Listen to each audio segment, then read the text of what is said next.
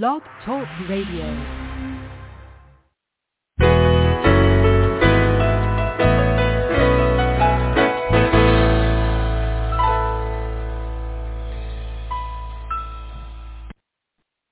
Good morning, everyone. This is Johnny Tan, author of From My Mama's Kitchen, Food for the Soul, Recipes for Living.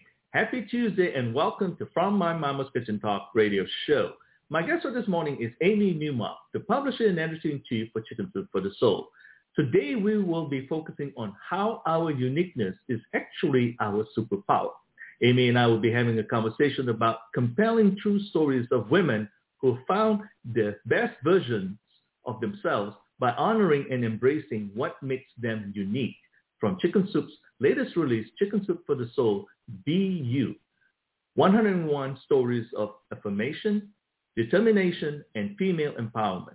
Good morning, Amy. Welcome to From My Mama's Kitchen Talk Radio. How are you doing this morning? I'm great. I'm so excited about this new book. I'm looking at it right now, and it looks like spring with these beautiful colors, and it's very energizing, right? I think this book cover captures the essence of spring and renewal and feeling excited about what's ahead. The woman on the front cover just looks so happy about everything. It is. It's like a definite seasonal timing thing, and you're perfectly correct. It's April, right? So that's what we need. And so this is very, very interesting here about Chicken Soup for the Soul, Be You. The book is very inspiring. It's a terrific read. Although the book is for women, I believe men can certainly benefit from it as well. And so congratulations on its release, which is today. I wish you all tons of success. Well, thank you. We're excited. Target actually put it on sale 2 days early because they were very excited about it, and it's being carried by Walmart. And you know, we did really well. Like a lot of the big retailers have taken it and have really embraced the concept. This is really something new for us. We've never done a book on this topic before. It's basically saying you need to be you. And when I came up with this idea a couple of years ago, I just thought women are always told to be somebody else instead of just being the best version of themselves. And I just thought, let's just tell women, be you, because being you is enough. And what makes you unique is your own, personal superpower. And so the book is just so empowering for women. And you're right, for men also, because really these truths hold for anybody. The recommendation that you just go with what your strengths are, and you don't try to be somebody else, and you embrace what makes you different and do the best that you can within your unique personality. So it is very empowering because we're basically saying to people, you are enough. You don't have to be somebody else. Just be more of you. Right. So true. What's interesting also, I realized that your book is really relevant in today's world right now. I mean, whether it's by design or just happened to fall right in place. It's true. And here's the funny thing about that. We actually put this book together more than a year ago.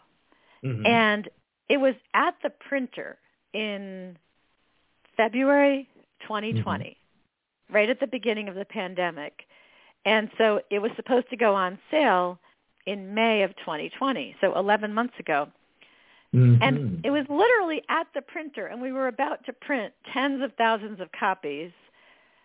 And then I said, no, we're not putting out this book in May. It looks like all the bookstores are going to be closed. It looks like people aren't going to be shopping at our big retailers like Walmart and Target. And if they are shopping, they're going to be buying, paper towels and pasta. And I just panicked and said, we're not printing it, because I was so worried that we'd make this fabulous book and then nobody would ever see it and it would just disappear. And I'm really glad that I pulled it, because we had a book that came out for Mother's Day in 2020, and it hardly sold at all because people weren't in the stores. And it would have been such a shame to take this amazing book and just throw it out there and have it be wasted. Because, if it didn't sell, it's not like the retailers would take it a year later and give it another shot. And so we held it back. And then when we were sending it to the printer again this year, I guess the beginning of this year, I thought, let me just go through this book and make sure it's still relevant, because we did, delay it by 11 months.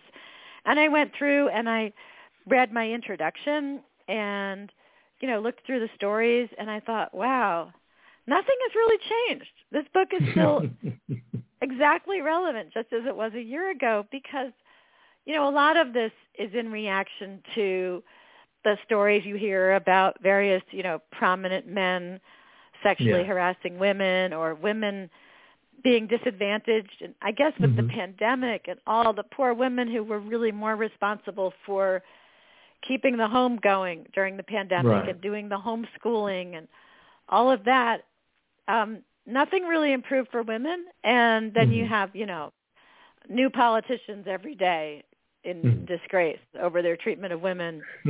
So it's just as relevant today as it would have been a year ago. And people are saying to me, wow, this is so relevant. Like you're just right on target with what's going on today. And I'm thinking to myself, well, actually the book was delayed a year coming out. So I guess it just shows things don't change that quickly, right? This book will probably be viewed as completely relevant a year from now as well. Yeah.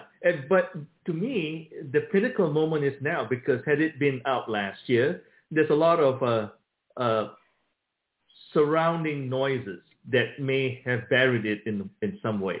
But now everything is clear, the election is over, and the main topic, ironically, right now, this moment, we are talking about the uniqueness of women, the differentiation in pay, going back to work now, right? And women having suffered the most during the pandemic, ironically, because they are the ones that had to stay home and not working.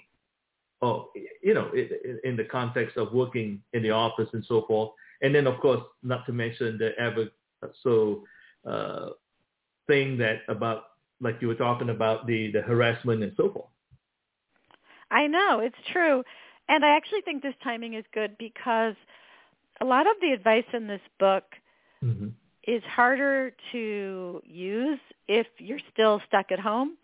But now people are going to be reading this book while they're getting vaccinated and while they're looking ahead and saying, oh, I am going to be able to go out. I am going to be able to go work in an office. My kids will be able to go out. I'll be able to go and visit people, travel. Like we're coming back to normalcy in the next few months, I hope, if everybody gets their vaccines. And so, because you have stories in here about like stepping outside your comfort zone, and it's harder to do that if you're not leaving your house. So, so I think that timing is actually quite perfect. So true. Now, we talked a little bit about how striking the book cover is. One of the other things that I really enjoyed about the book is also the diverse pictures of women featured as chapter dividers. Tell us a little bit more about that. Well, we're always embracing diversity in the pages of our books, and we have, writers who represent, every race, every nationality, every religion, sexual orientation, ethnicity, whatever. I mean, we have a very diverse group of writers, and obviously you don't know that for sure when you're reading the stories, because you don't see a picture of the individual contributor. But I was very much trying to have diversity, and so with a woman on the front cover, I think is Latina, and then in the pages of the book where we have different women at the beginnings of the chapters, we have a black woman and an Asian woman and a white woman, and we have all different looks and all different ages of women. Now, there's a common element. I don't know if you noticed what the common element is, but it kind of goes with the whole superpower thing we talk about on the cover. So you might not know this because you're a guy, but there's this thing called the power pose. It's like the Supergirl or Superwoman pose where you have your hands on your hips, and your arms are out, like in that triangular shape. Right. Well, if you look, you're going to see that every single woman on the front cover, the back cover, and inside the pages of the book. Every woman is in the power pose. So that was just a little fun thing we did because we like to have, little like inside scoop things. Every picture you see, the woman is in that power pose. So that was fun. And also another thing we did was, you know how we put quotes at the beginnings of our stories? Well, 100% of the quotes in this book are from women. So we did that as well. And these are just little things that you might, subconsciously notice, but now I'm telling you that we did that. Fantastic. I mean, I we like just the thought poses. it made sense not to have quotes from guys, when it's all about women's empowerment. Oh, that's wonderful. That's terrific. Maybe y'all need to do one for men. That's what it is. Be you. Be the guy you are. I agree men should have a book, but I don't know that it would sell as well because, men don't tend to be as big readers as women. And we have a lot of men who buy our books, but I think, more of our consumers are women. I agree. I understand. Totally.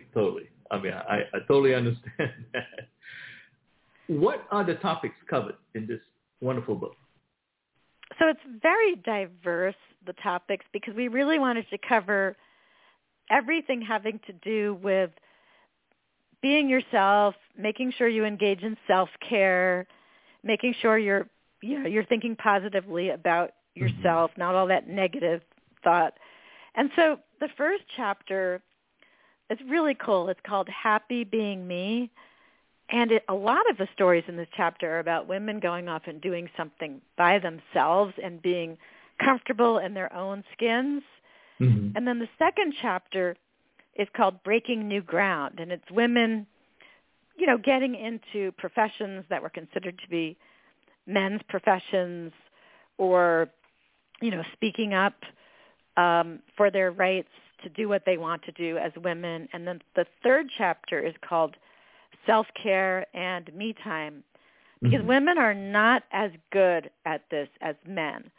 Like a man might come home from work and he just sits down and can maybe watches the news or something, but he builds into his day that downtime. And a woman comes home from work and starts cleaning the house and doing stuff with the kids and making the dinner, and she's a whirlwind of activity and she never stops. And so we have a whole chapter about self-care and me time, because women need that constant reminder that you need to take that time for yourself. You will be better for yourself and for everyone else if you remember to engage in that self-care. And then our fourth chapter is called Stand Up, Speak Up, because it takes courage to do this, but I love giving people these role models, women who saw something that was wrong, took what might have been an unpopular stance and stood up for women's rights, and often against, a big group of men, and it's kind of daunting to do that.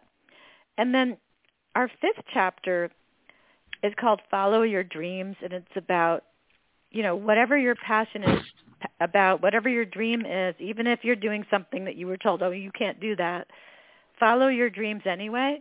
So we have some great role models there who did that. And then our sixth chapter, hard to say sixth, is called We Help Each Other. And it's about women helping each other, because a lot of times women think that women aren't nice to each other. But this is all about women helping other women to achieve their goals, helping the women coming up behind them, paying it forward for the help they've received.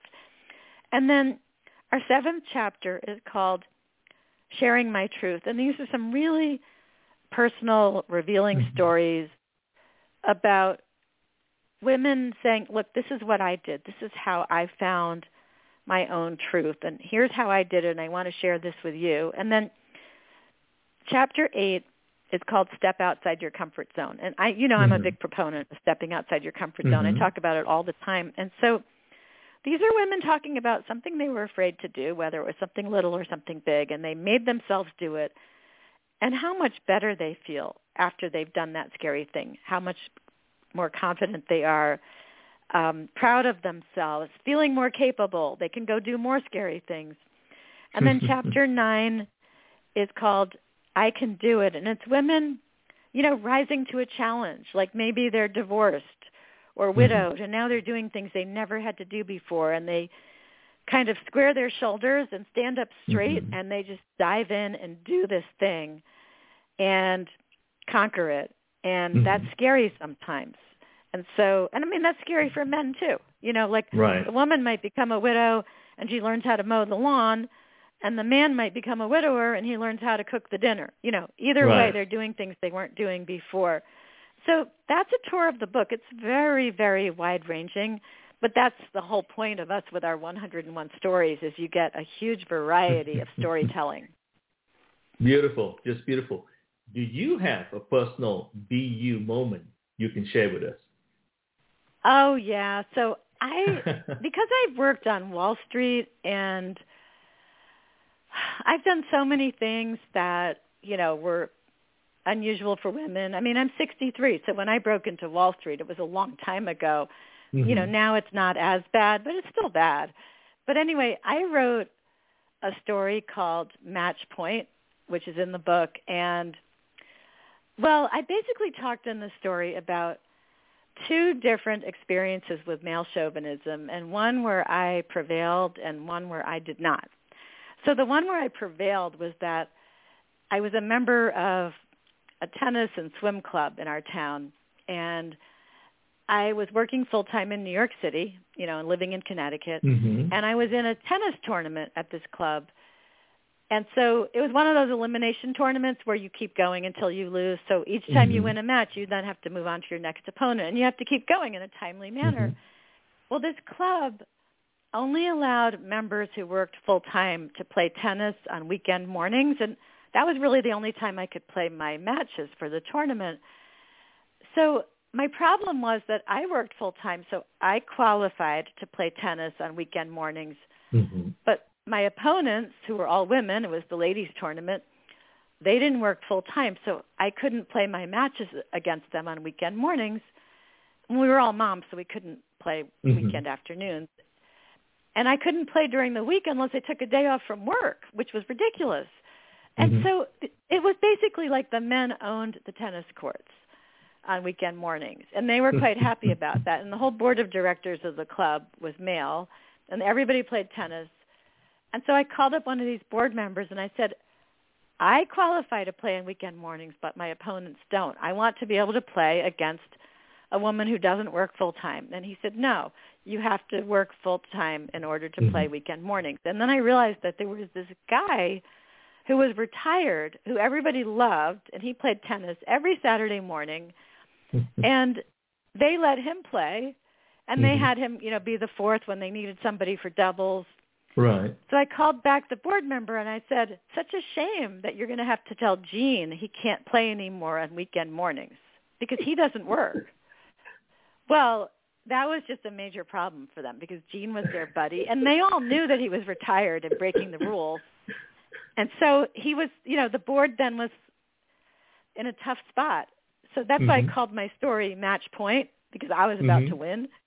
So in order to not kick their buddy Gene off the tennis courts, they changed the rules to exactly what I had suggested, which was that as long as one of the members who's on the court on a weekend morning works full-time, that member can invite any other member to play.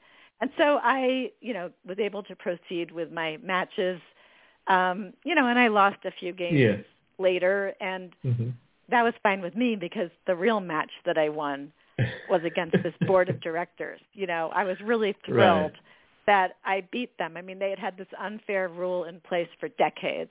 And then I have the other story, the one where I didn't prevail, and that was that I was a Wall Street analyst, and I was pretty good at picking stocks and really good at figuring out when a stock was going to go down, and I would get my clients out and save them from big losses.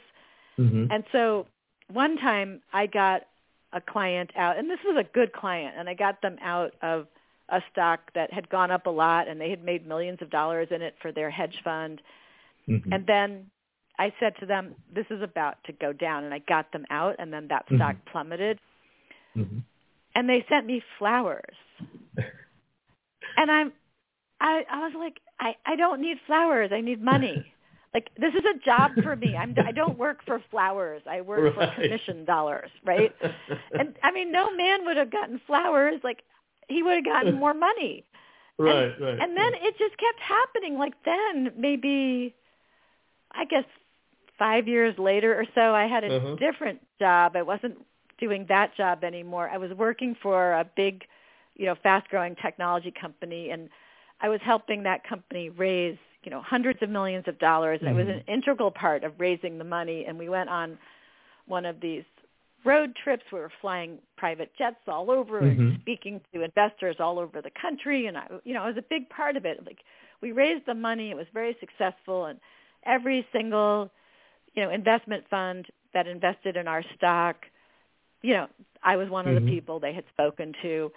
So then when the whole thing was done and we had raised $225 million, I got to the office one day and I heard that the investment bankers had sent us all gifts to thank us for the successful deal. So the CEO, the COO, and the vice chairman and I were the four people who had pulled off this deal.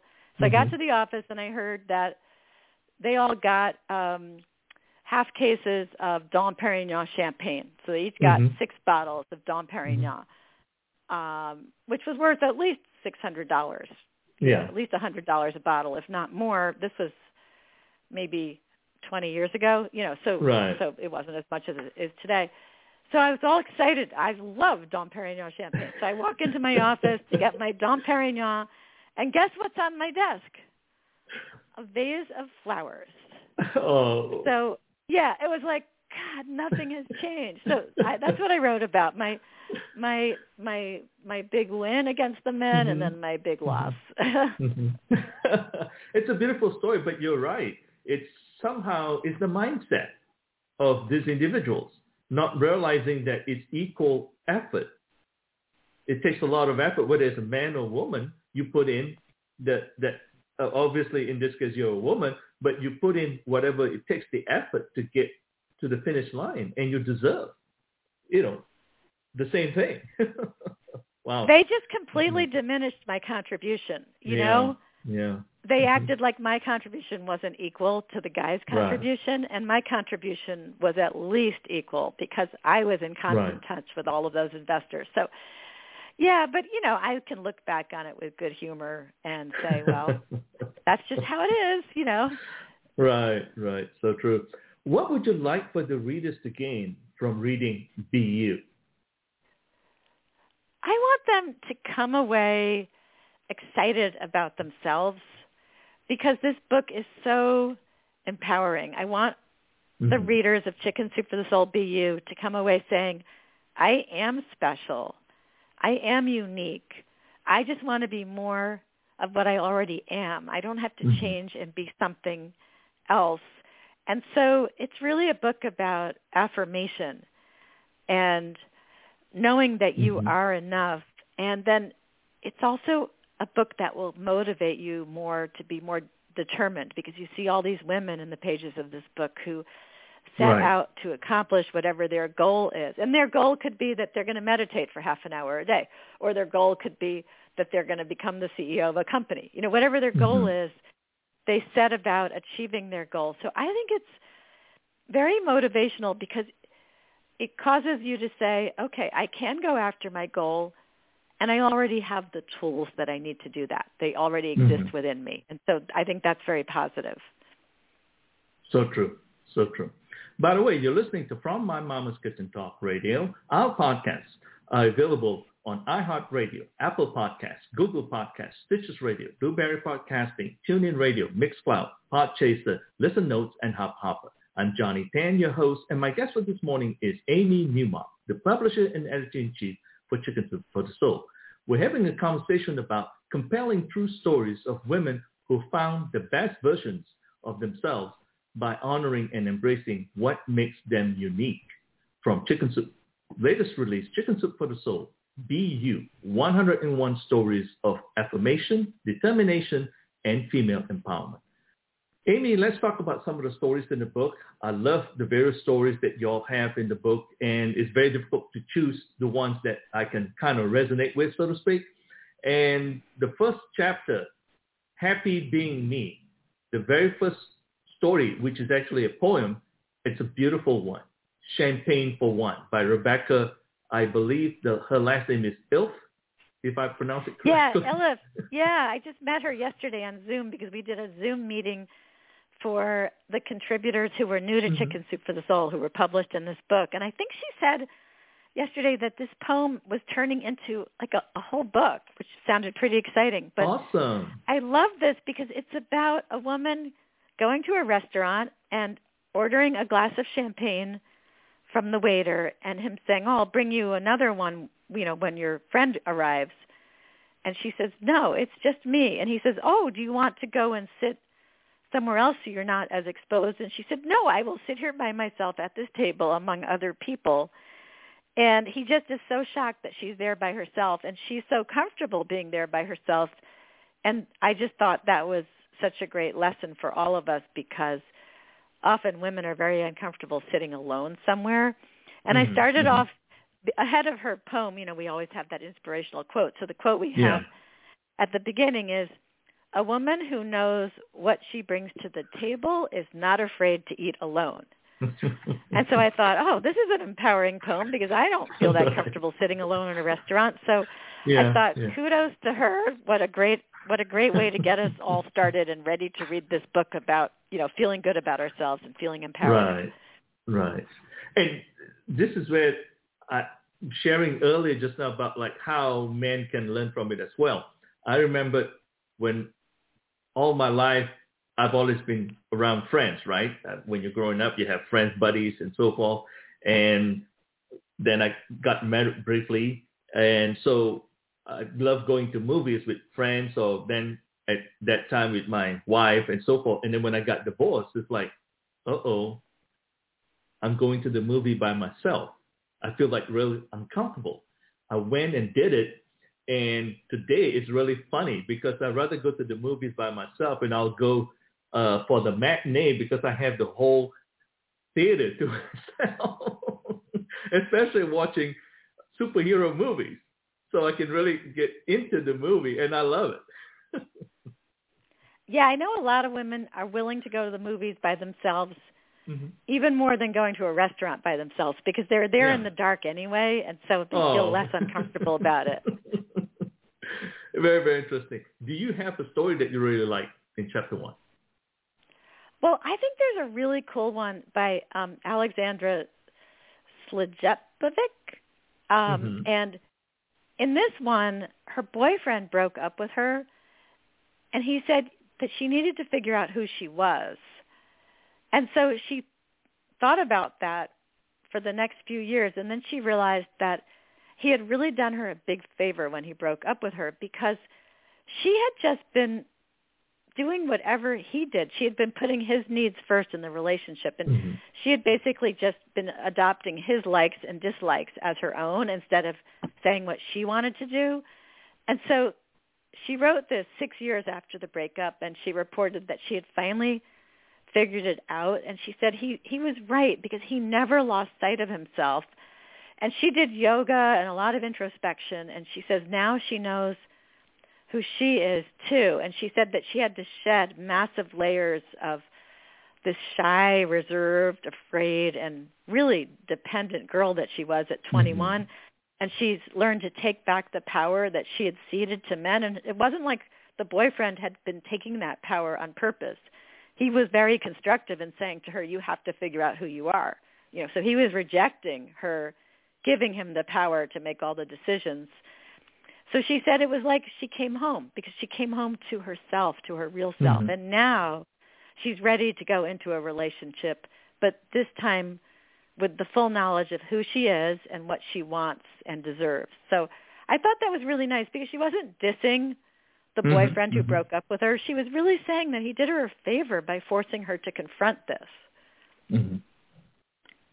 That's a wonderful story. Beautiful, beautiful story. It's finding oneself. And you're right, because even men, we sort of got diluted into the relationship, for lack of a better term, rather than having our own identity, so to speak.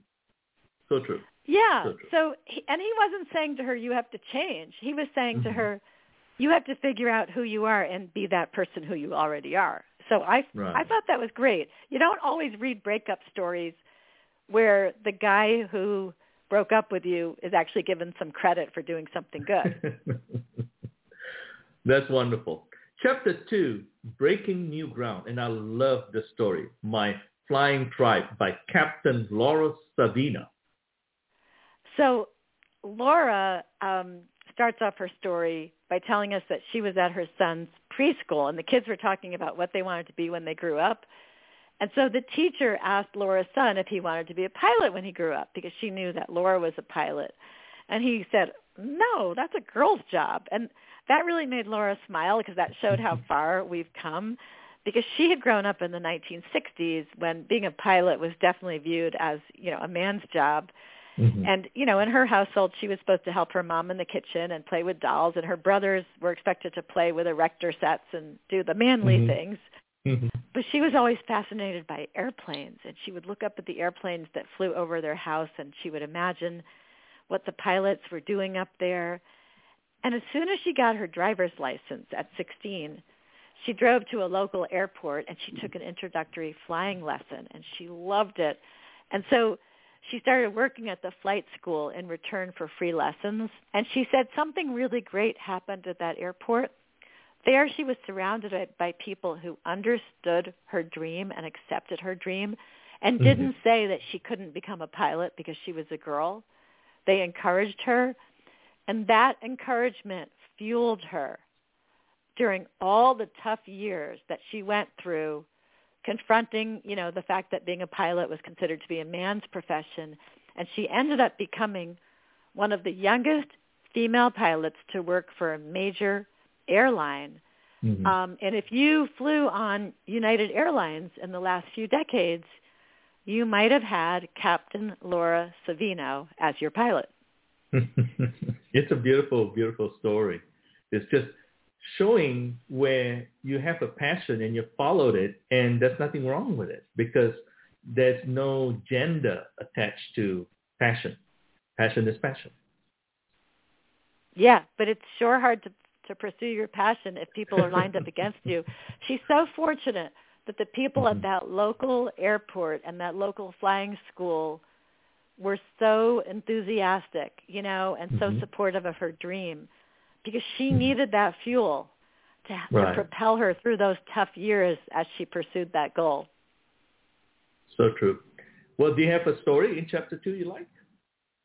Well, there's another one that involves the travel industry as well. And I've been on a lot of cruise ships, so I could definitely relate to this one. It's by Yvette Sechrist McGlasson, and she was a cruise director, and that's a position that's usually held by men on cruise ships because it's an officer position, and usually the officers are all men. And she opens her story telling us that she had just learned that another cruise director with the same cruise line, but a guy, was making a whole lot more than she was, which is completely unfair. And her cruise ship had even higher passenger ratings than that man's cruise ship, which was a good indication that she was doing a really good job, because your cruise director is one of your, primary interfaces with the cruise line. I mean, that's one of the people who really affect how you feel about your cruise. And so she went in and she asked her boss for a raise. And he said this about the guy who was making more than her. He said, he's married, starting a family, and has responsibilities, which is not the point. That's not supposed to figure into who gets paid what. And Yvette was single, but, I bet if she had been married and starting a family, he would have fired her, said, oh, you can't be a cruise director anymore. So then after that happened, the next bad thing that happened was that the wife of the captain of the ship came on one of the cruises, and so they were socializing at dinner, the officers sitting at a table in the dining room, and the wife of the captain was talking to Yvette and started lecturing her on how single women shouldn't be allowed to work with married men, which is just so medieval, right? That's such an awful thing to say. So poor Yvette just felt like she was being attacked from all sides. But then that evening she had to go off and run a question and answer session, in the ship's theater with passengers. And one of the passengers happened to ask her that night, why are there not more female cruise directors.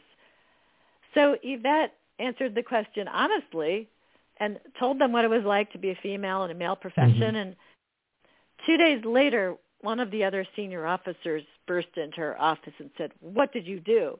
And Yvette thought, oh no, I must be in big trouble. I guess I shouldn't have been so honest with the passengers. But it turned out that she had gotten rave reviews from the passengers because it was the last day of the cruise and they all had to fill out a questionnaire. Right. So after that, she said, I'm just going to be me. So this is a perfect BU story. I'm going to be a female cruise director. I'm going to tell it like it is. I'm going to do it my way. And within a short time after that, she got a really big raise. So it all worked out. It's a beautiful story. Totally beautiful story.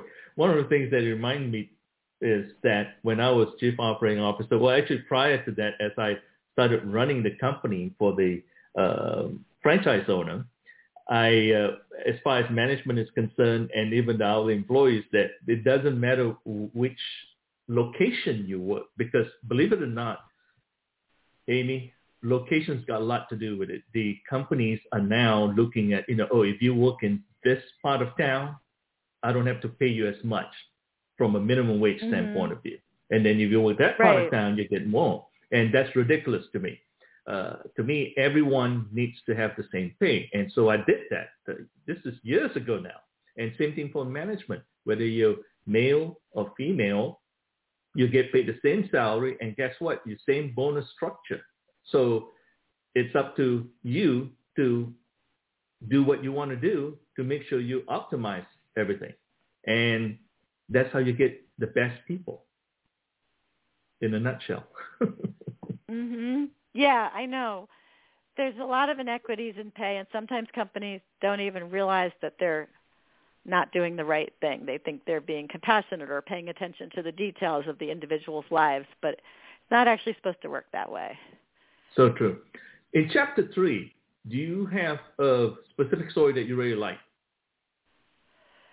Well, I like this story by Tricia Fay. It's Story 24. So I like it because she talks about how there were these 17 words she came across, and they changed her life. And I believe a lot in the power of words. I know you do too. And so often I see Chicken Soup for the Soul stories where someone's life was changed by like a certain phrase or, just a certain talk they had where somebody's words really changed everything. So in Tricia's case, these words have had even more of an effect on her than, believe it or not, the cardiac arrest that she had on an airplane. She had had a cardiac arrest on an airplane on a business trip, and luckily there had been 3 doctors on board plus oxygen and a defibrillator, and so she, her life was saved.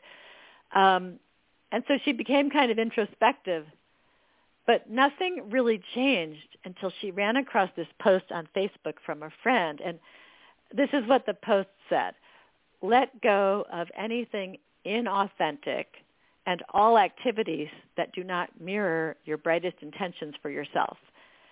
And so she realized, looking at her life, that there were a lot of things in her life that were not really authentic. So this was back when people were obsessed with that online game called Farmville, and you would play it with other people.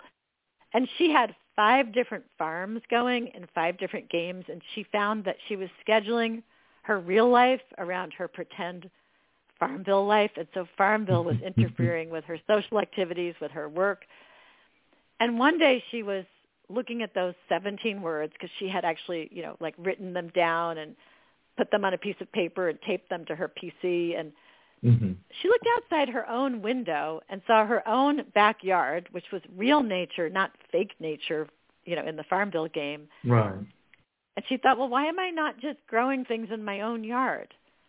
And so she stopped Farmville cold turkey, and she just let all her games go.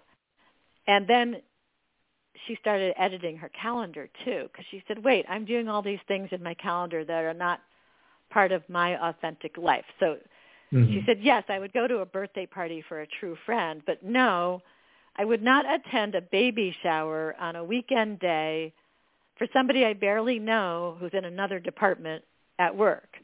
And then she went out into that backyard that she had been neglecting, And she built a garden there. So she made her own farm and her own real life. Mm-hmm. And I thought, that was a great, I like the fact that actually was a combination of paying attention to, words that really changed your perspective, but also the fact that she got off the computer, Right. Because we had a lot of stories from people who got off the computer, got off the social media, and that's how they found their way back to their real, authentic life. Because no matter how much you think you're participating in the world, if you're just reading what your friends are posting on social media, that's not really participating Right. in the world. Right. So true. There are a couple of stories that I really like in chapter 3. We're going to start with the first one that I really like. And, of course, the title of the chapter is Self-Care and Me. And this particular story is really cool. Choosing People Who Choose You, by Elizabeth Yetta. Right. So in this case, this is a case where Elizabeth was friends with this guy named Joseph for about 8 months. And it had started out great because they had a lot of shared interests and they got together every couple of weeks. And then that changed to getting together every week. So they were getting along even better. And then all of a sudden, Joseph stopped responding to her texts in a timely manner. And sometimes it would take him days to respond. And then he started pushing off their planned get-togethers. So then, he basically was ghosting her. But then he texted her out of the blue and he said he wanted to catch up. And he was excited to see her. And then she thought, wait, the more I think about it, the more I realize that this has always been really one-sided, and she realized she was putting in more effort. And she thought, I could write back a cheery text and say, sure, love to see you. And then she thought, but I would just be demeaning myself, and saying that his behavior was okay. He can't just come back into my life when he feels like it. And so she texted him back instead, and she said, no worries and no thanks for next week. I'm choosing people who choose me. And then she deleted his number. She blocked him on her social media. And now she says, now I'm choosing people who choose me. And Joseph, quite frankly, had been choosing Joseph all along. And I thought that was really great because so many of us, we keep going in a relationship that's not satisfying, where we're making all the effort.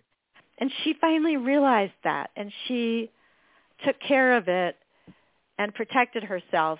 And I thought that was a great role model. And I bet we're going to have a lot of people who read that story, recognize a relationship that they're in, and go ahead and end that relationship. And I mean, I really believe you got to edit the people who are in your life and only have the people in your life who are treating you right, and who are choosing to have a good relationship with you, not the people where you're just kind of hanging in there, but it's not really a satisfying relationship.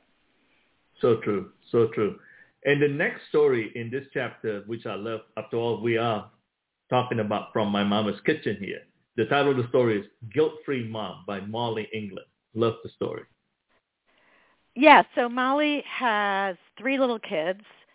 So, of course, all she does is take care of her kids, very busy doing that. And she says, even if she's out on a date with her husband, she's still thinking about the kids. She's still thinking about them. And, it's like baggage she carries around with her.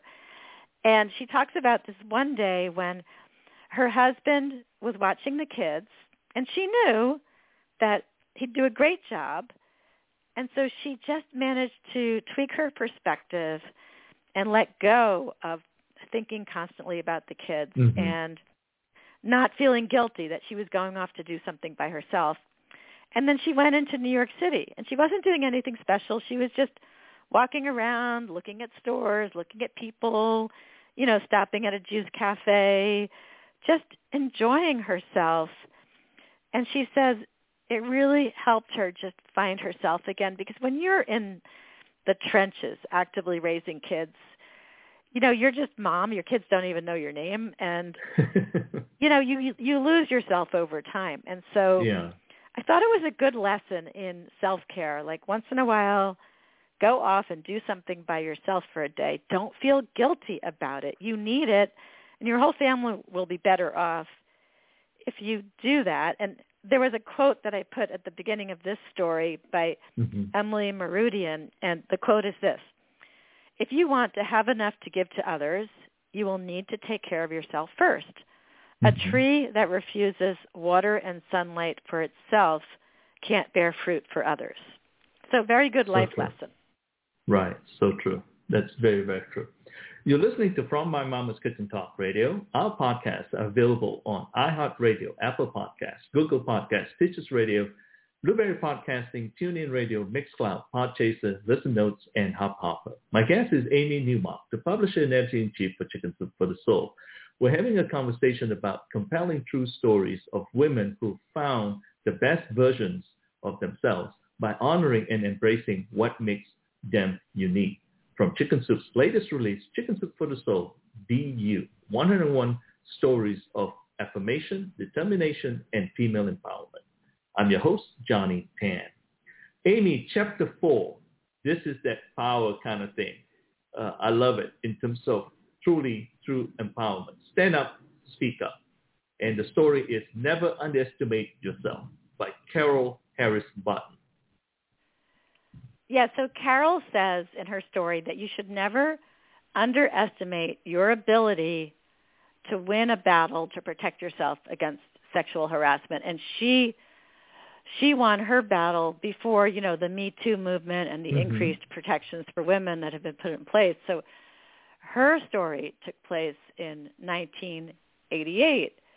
And so companies weren't as aware of what the rules should be for workplace behavior.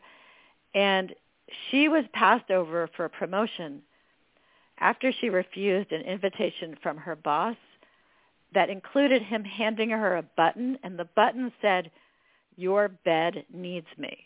Can you imagine? He handed her a button that said, "Your bed needs me." And so she had been doing everything possible to avoid this guy because he kept looking at her, in this lustful way, and he would come and touch her cheek. And so at her company, they did have a procedure at least. She had to confront her boss in front of somebody from the Human Resources Department. And so she did it, despite how difficult it was. And luckily, the HR department believed her, and she got transferred to another department, and she got a promotion, and she got thousands of dollars in back pay for the raise that she would have gotten if he hadn't, refused to give her the raise because she wouldn't sleep with him. So I thought that was really good, and it's good for people to read also, like what happened, 20 years ago, 30 years ago, to see where we've come from, and for the younger women to see what the older women were up against and how they had to battle to get these rights, so that the younger women will understand what went into them having these greater protections now. Not that these greater protections always work anyway, right? No kidding. It's a wonderful story. Like I say, it's a true story of empowerment, and be you. That's it. That's the end of the sentence right there. And be tough and stand your ground, pretty much. That's a beautiful story. Chapter 5, Follow Your Dreams. The story is Worldly Girl by Charlotte Van Hood. So Charlotte wrote about her mom, Maria Rodriguez. And so her mom was in college, and she wanted to learn how to fly a helicopter. And so she told this military recruiter that she wanted to fly helicopters, and he just said, "No, you can't. You're a woman." And so she transferred to a different college that was near an airport, and she started taking helicopter lessons. She ended up becoming a helicopter pilot, flying missions for the Navy. She married her flight instructor, and then she established a fleet of helicopters in the Caribbean on St. Thomas, and she did some amazing things. So when there were the hurricanes down in the Caribbean, she walked like miles, and I guess it took her 2 hours to get through, debris and stuff, and she went and was able to free her helicopter from the ruins of the hangar it was in, and she flew all these rescue missions. And some of the first stories the first newspaper stories that came out from St. Thomas after the hurricanes were stories that included, her video shot from the helicopter. And so Charlotte wrote about how much she admired her mom and how, Charlotte and her brother became pilots also. But I have a sad update to the story. This story was written, for us more than a year ago. Right. And my husband and I actually flew with Maria 4 different times when we were down flying from St. Thomas to the British Virgin Islands. But Maria was in a helicopter crash in February. And she and her passengers died in the crash. And we're still just reeling because Maria was an amazing pilot. And so there was some kind of terrible mechanical failure. It was just an unbelievable tragedy. And, the whole island of St. Thomas is still reeling from this. And we're just devastated. So anyway, the story has turned into a story honoring the memory of this vivacious, incredible woman who became this, really well-known helicopter pilot throughout the whole, flying world. Well, it's a beautiful story. It is definitely a female empowerment story, no doubt about that. What do you like for Chapter 6? Well, Chapter 6 is about Chapter 6 is about helping people. And so I really like this story by Colleen Kenny. It's story 57 because she's talking about, receiving help and then paying it forward. And in her case, she ended up getting a bachelor's degree in nursing because she was in one of those programs where you have, a big sister. Her big sister was a nurse and said to her, if you want to be a nurse, you need to go to college and get your bachelor's degree in nursing. And so she really encouraged her, helped her to figure out how to become a nurse. And Colleen has had this great career as a nurse and even became, the higher thing, a nurse practitioner, which, requires a master's degree. And a nurse practitioner can write prescriptions. And, it's an even higher level of, it's between nurse and doctor in terms of what you're allowed to do.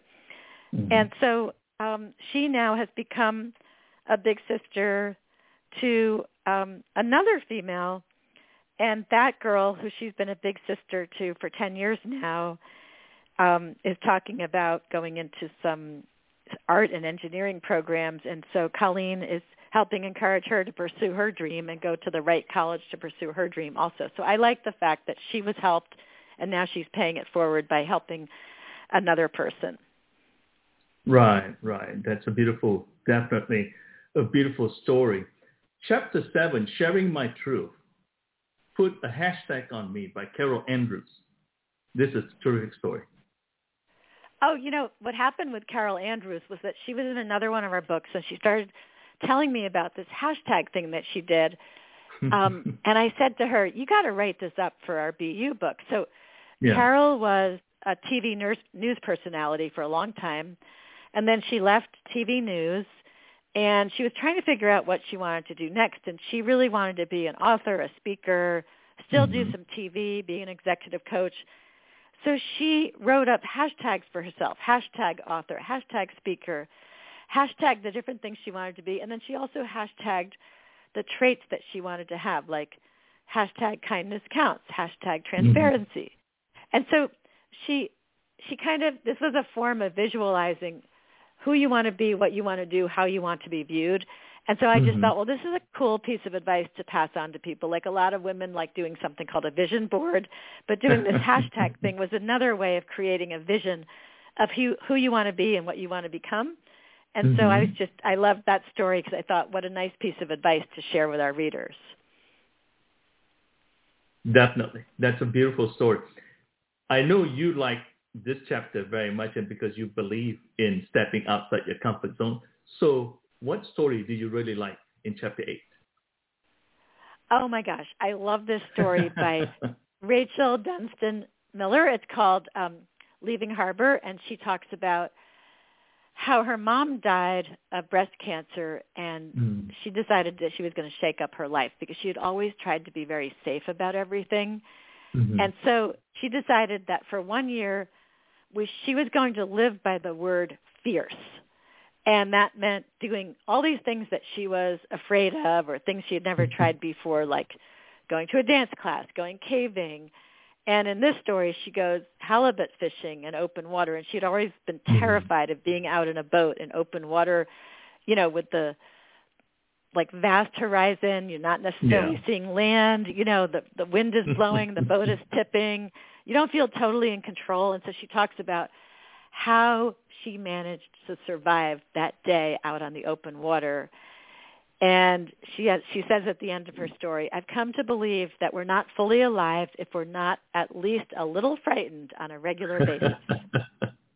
So true, so true. You got to push the limit a little bit. Yeah. And chapter 9, I Can Do It. I love this chapter, I Can Do It, because it really talks about taking charge of your life. And the story that I really liked in this one is The Prisoner's Wife. It's very, very interesting, by Cameron. Yeah, so we usually think a woman is left alone because of divorce or being widowed. But in Karen's case, her husband had made some very big mistakes and was sent to prison for a year. And so she was facing this whole year without him and, you know, surviving that year, taking care of the kids. So the first few weeks that he was in prison were really awful for her, and then she kind of got a handle on it, and she started to make new friends. She joined a writing group. Her kids found their equilibrium. She even signed a 3-book publishing contract that year while she was working full-time as a teacher. And then along the way, her husband changed too because he had certainly hit rock bottom. And so when he came home, he was a new, improved version of himself. And he found a wife with a renewed sense of self, you know, and somebody who could take care of the family with or without him, who could chase her own dreams and make them come true. And so she felt that she was much healthier and stronger when he came home to her, and everything was just so much better after that year that forced them both to become better versions of themselves. Yes, it's a beautiful story. It really is. What advice do you have for women who are still intimidated expressing their authentic feeling and self? Well, I think you have to challenge yourself, you know, and if there's some really big thing you have to do, but you're afraid to do that, then go ahead and try something little.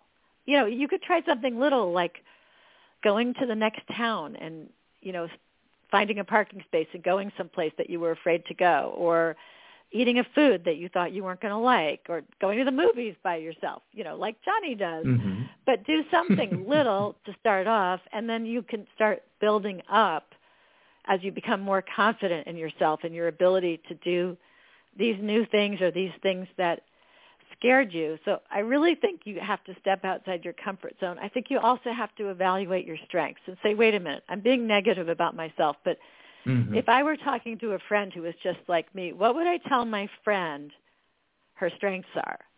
You know, and enumerate those and realize, well, wait, those are my strengths.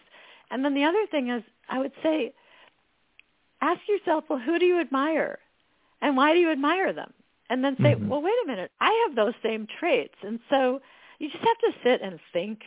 And I think that's the way that you realize who you really are, what your authentic self is, and how you can embrace that authentic self and be even more that person. Right. So true. That's very, very true. What is coming up next for Chicken Soup? We've got a really great roster this spring. So in May, we have a humor book coming out called Read, Laugh, Repeat. And we did that because we put out a humor book last April, and it did really well. And we thought, okay, people are really looking for funny stories now. And then in June, we have 2 books coming out. The first one is called I'm Speaking Now. Black women share their truth in 101 stories of love, courage, and hope. And this is a really important book. And then we have another book coming out at the end of June about navigating elder care and dementia. And I think that's so important. So many of us are in the position of having a spouse or a parent or some family member who needs elder care and may or may not have dementia. And there's so many challenges. And so we have stories for people who have been there, done that. So that's what's coming up for us in the next few months. Wonderful, wonderful. As we close this hour, since our show, of course, is about recipes for living life, would you like to share a recipe this morning? Well, yeah, I would say I'm going to give you 5 ingredients for your recipe for life. Okay, so one is to make sure to feel gratitude and count your blessings. Another is that ever-present step outside your comfort zone. Another one is to use forgiveness and look past people's behavior to what is motivating it and forgive them for whatever is driving them for that poor behavior. Another ingredient, I think, for your life is to get outside in nature. You really need it. It will re-energize you. And then my final ingredient for my recipe for life would be to smile. And I know you're wearing a mask, but you can still smile behind the mask or smile on Zoom where people can actually see your smile. But it really changes how you interact with the world. You smile and it changes the dynamics of whatever is going on at that moment. So those are my ingredients for life. Beautiful. That's really wonderful. Amy, thank you for the great recipes for living and for spending this hour with me on From My Mama's Kitchen Talk Radio. To all our listeners, please join me next Tuesday morning, April 13th. My guest will be Nathan Perez.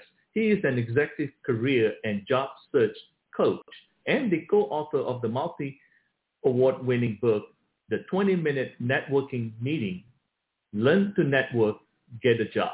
Nathan and I will be having a conversation about breaking down the mystery of networking for all kinds of networking scenarios in an easy 5-steps approach that can be leveraged by any professional for any background in today's job search and career development. For additional information about this show and future shows, please go to FromMyMamasKitchenTalkRadio.com. Thank you for listening and have a very blessed week. Amy, as usual, it has been a true pleasure. Thank you again and have a very blessed day. Thanks so much, Johnny. It was a pleasure. Thank you. Bye-bye.